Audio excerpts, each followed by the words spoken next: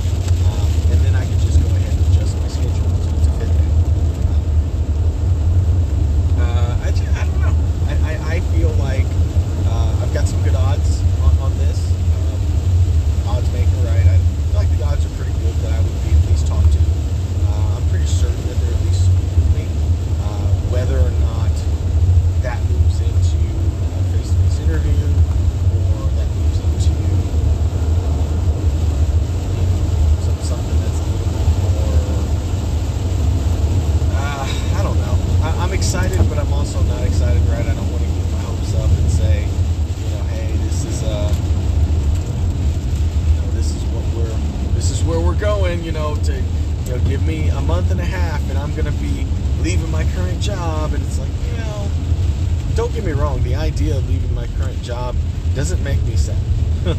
I guess the money that I would be offered to take this position is going to be conservatively probably about $20,000 more, $20,000 to $15,000 more. That's obviously that's obviously legit.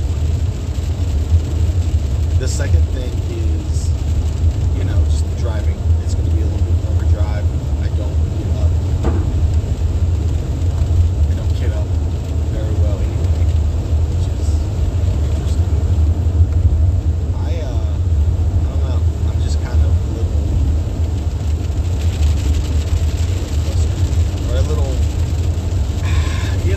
there's the possibility that I joined this company right when the baseball season starts, so it's going to make me look, pretty bad.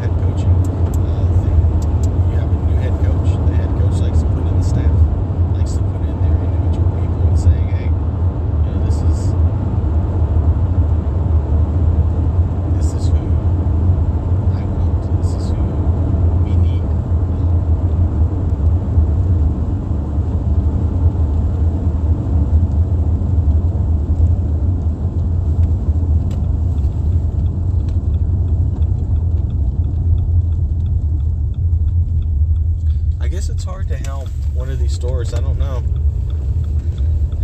I don't know. I look at my B tier organization.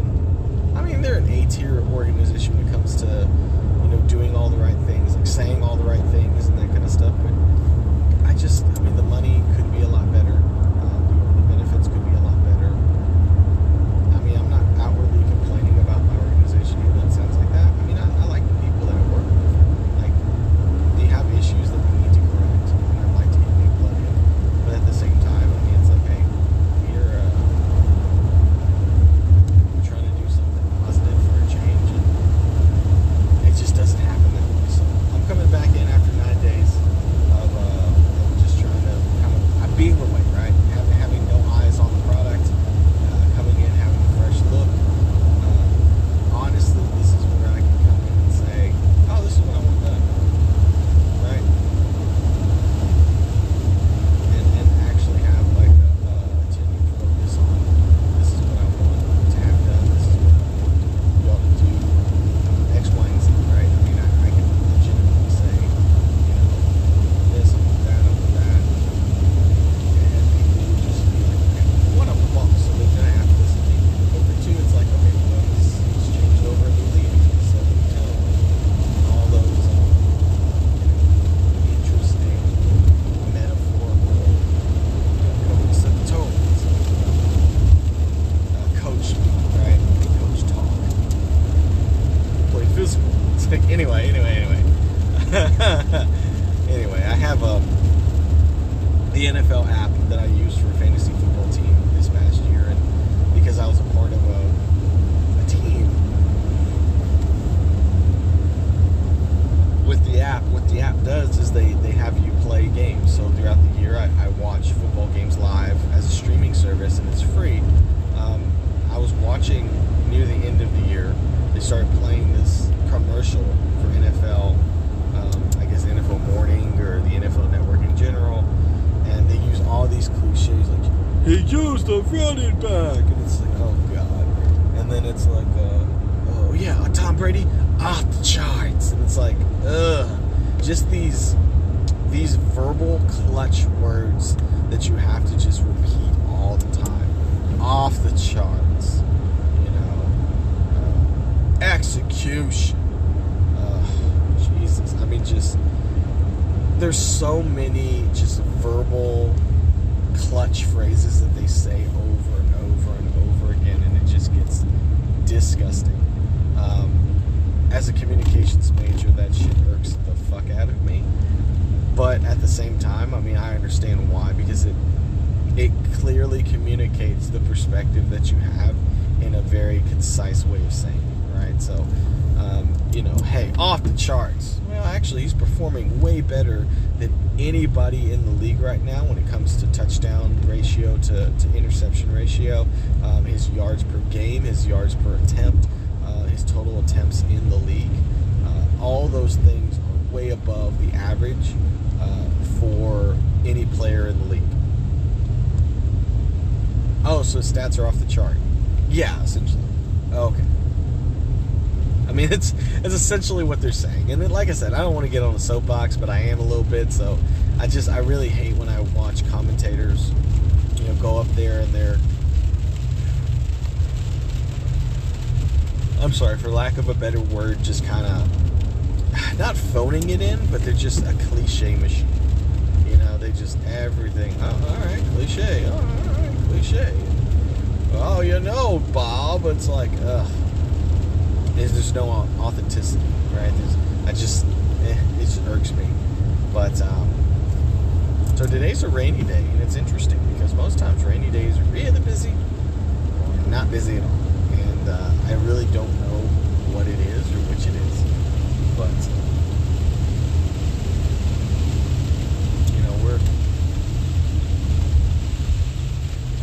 I don't know. I don't know how to interview at this point. I feel like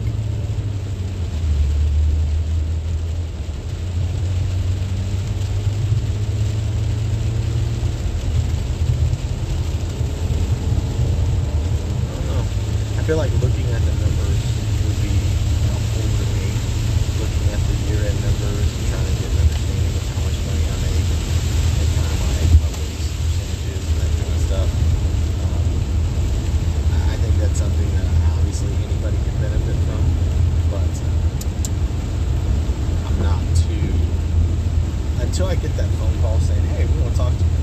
that's when I do it, right? That's when I kind of brush up on what my percentages are, what I'm making year after year. My CPG, talent, that kind of stuff. And I could really have a go with it. So anyway, 18 minutes in, I think we're pretty much good at this point because I'm driving. It's starting to rain. Obviously, you can probably hear the rain through the speakers, but it's getting there. You know, I'm going to put a 20-minute podcast episode today. I'm just kind of recapping a little bit of what I'm thinking right now, going back into work and just kind of feeling it out. Right? I mean, I've got this backdoor opportunity that I'm not trying to get too hopeful about, but I am thinking about it. Right? I mean, I'm putting some energy into contemplating what a move would look like, what the store would look like, what the district would look like, the counterparts, and obviously the staff that I work with. You know, what do those things look like? You know, do I have to ensure a certain amount of hires before I go to make sure that those things are rocking and rolling? I mean, what is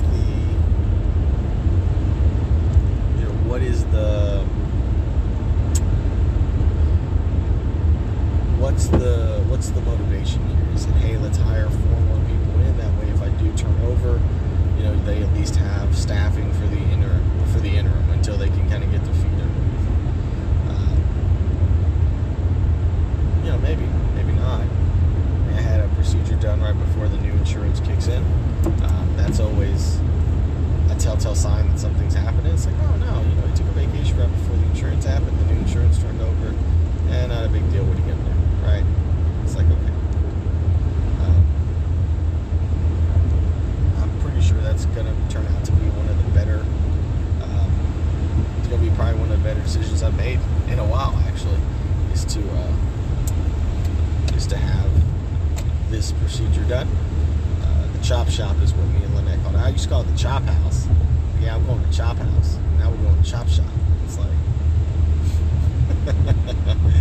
I thought it was always pretty fun. So anyway, this has been Drive Time. I appreciate everybody listening, everybody kind of following along. Like I said, we'll catch you down the road on the next episode. Thank you. Bye.